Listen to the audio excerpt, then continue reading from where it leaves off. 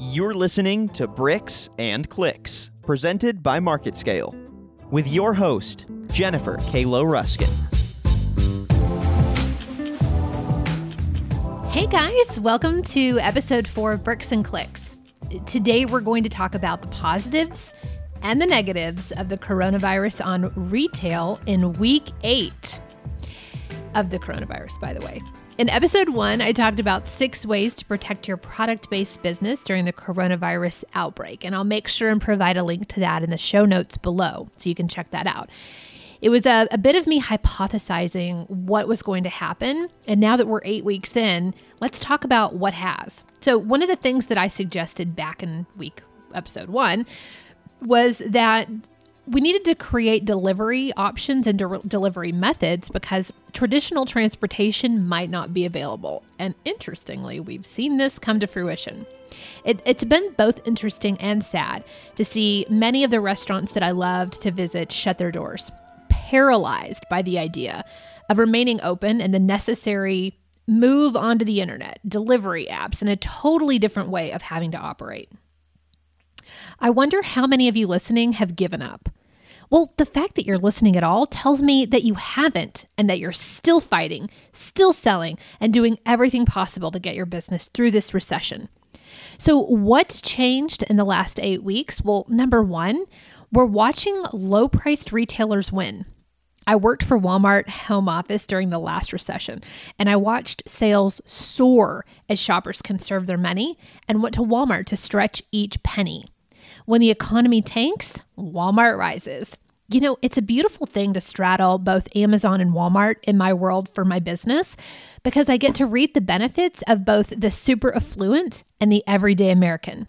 Anyway, we're watching it happen again as Walmart sales and stock soar. According to Motley Crue, while the stock market has tanked and U.S. banks have declared a recession, Walmart stock has been weathering the storm. It opened 2020 at $119 and hit a high of $122 on March 18th, while the Dow Jones plummeted more than 1,000 points on the same day. It's currently holding steady at $109. So, amazing work. Go Walmart. You want to have Walmart in your portfolio of stock, and you also want to have Walmart in your retailer distribution network if possible, because it's great during a recession. The second thing that I've noticed is that online learning is high. I'm in a program that teaches online course owners how to scale their businesses to over $1 million, and I'm watching my fellow students see record enrollments.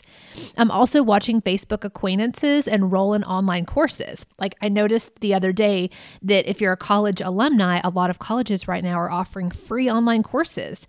This is the time to better yourself, while the rest of the world freaks out, stress eats, and makes themselves sick with worry.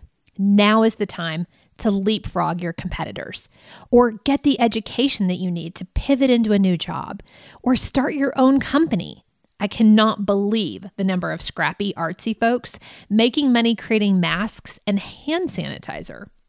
The third thing that I'm noticing is it's never been easier to make money. And, you know, I say this all the time, but if you're willing to get scrappy, like the aforementioned mask and hand sanitizer folks, you can make a lot of money. For example, the other day I was chatting with my massage therapist who isn't massaging right now. And you know what she did? She signed up to deliver food for DoorDash, as well as drive people around for Uber. So of course she's doing both of these with gloves and a mask on, but while she's waiting for mealtime, she Ubers.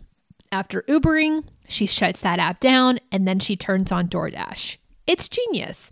She's making more money delivering humans and food in her car than she did standing on her feet 40 hours a week, listening to people whine and complain about their lives while she had to massage them.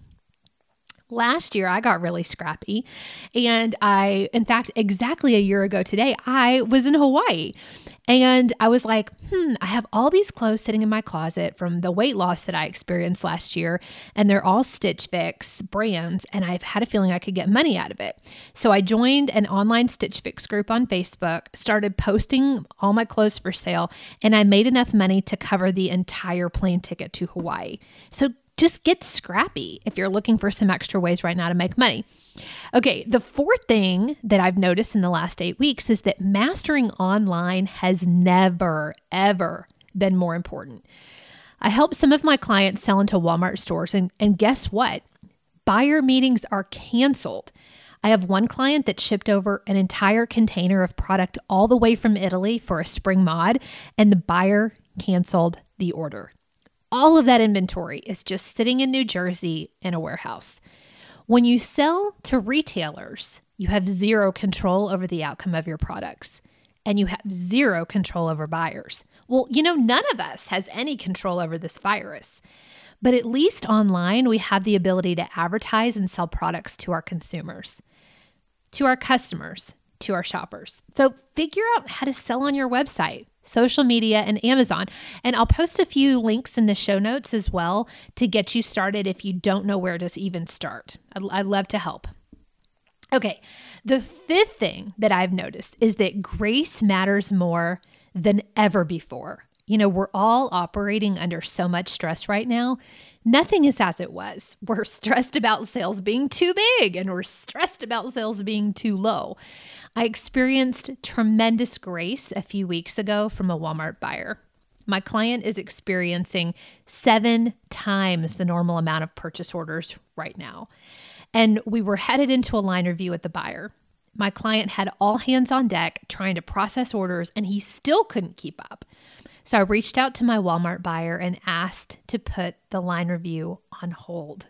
I know you must be like, what in the actual world? Why would you do that? Why would you ask a buyer to put a line review on hold? It's so hard to even get a buyer meeting. True. All of that is true. But there was no way. We just weren't ready. He wasn't ready. He had no capacity to be ready. It just wasn't happening. And so for the first time in 15 years of working with Walmart, I asked for a line review to be put on hold. Thankfully, she accepted our request, and she told us that we could just email her a soft copy of the PowerPoint with the new items that we wanted her to review just whenever we were ready. Tremendous amounts of grace. Also, I experienced grace just today when I was on a call with one of my referral partners and a potential client for Amazon. He's always mentioning his kids, and typically he's late to calls because he's dealing with them. He's helping them stay calm, or he's helping them do a project, or he's helping them because they're crying or whatever. They're young, but he never apologizes. He just states that he's taking care of them, and he stays on the call fully present. At the end of the call, his girls and he were making meatballs together while we talked about Amazon sales potential. And you know what? I stopped and I thanked him for being such a great example as a dad and as a business owner to all of us. I said, you're balancing this like a pro, and you're being present with all of this as you're juggling it all.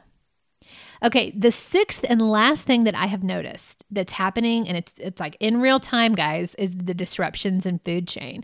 So of course, we've already seen shortages in toilet paper, paper towels, cleaning supplies, and many items across all of our retailer shelves. But we kind of knew that major disruptions were going to happen for meat. And COVID-19 has now impacted meat production plants at Simmons, Tyson, Smithfield, and more as workers are starting to test positive. According to USA Today, by the time it closed its doors on April 12th, Smithfield's Sioux Falls plant had more than 200 confirmed cases of COVID-19. And the day since, the case count has swelled to nearly 900. We will soon begin to see shortages of meat. But what's also interesting is we're seeing an upswell, a surge in gardens and chicken coops. As for consumers, it's more important than ever to know the source of your food. I don't know about you guys. I live in a subdivision. I can't have a chicken coop, but I really want one. And I'm a little envious of my neighbors down the street that don't live in a subdivision and we're in the county that have these beautiful little chickens just roaming around with their fresh eggs. And I have recently started a garden. It was super easy. This is not a sponsored ad, but I went to homedepot.com and I ordered those little square beds, and it was so easy to put them together and start to grow my own herbs and grow my own vegetables, which I've already started using as I've been cooking more often. And I know you all have too. So although we're seeing disruptions in the food chain, we're also seeing a nice swell and surge in gardens, chicken coops, your local farmers markets. So that's exciting. Okay, so let's wrap this up with a big bow. So what now? Well, with the future still being so uncertain and some states beginning to slowly open back up, like here in Arkansas, we're going to start opening campgrounds tomorrow. And then other states remaining on lockdown, our next steps really seem shaky. I think it's important that we just be kind, honoring each individual's response to staying home longer if they want to, or jumping back into things. I think it's important that we meet the shopper where they are and stop expecting them to come to us because they won't. It's important that we stay in business. Your shopper needs you. Your staff needs you. Your family needs you to show up and to sell. Profitability is more important than ever before. We have to figure out how to do more with less. It's also important that we figure out how to grow slower, safer, and smarter in our businesses. And diversify your risk by adding online selling options and home delivery into your buying options. Get scrappy. And most importantly, just hang in there. It's going to be okay. I will see you guys on the next Bricks and Clicks show, where I'll be interviewing Aaron Phillips from Pickney Palm about what's working these days to actually get your messaging to your ideal shopper. So we're going to touch on everything social media, from Instagram, Facebook, LinkedIn, lives on all 3 channels, and the newest, TikTok. And I don't know about you guys, but I'm really feeling some resistance to TikTok. It's like I don't want to go hang out with a bunch of teenagers all day. But I know there's some things that we all need to learn. And as marketers and business owners, it's important that we understand that channel. So I will see you on the next Bricks and Clicks show, where we're going to talk all things social media, marketing, and getting our ideal shopper to see us and notice us and buy from us. Have a great day.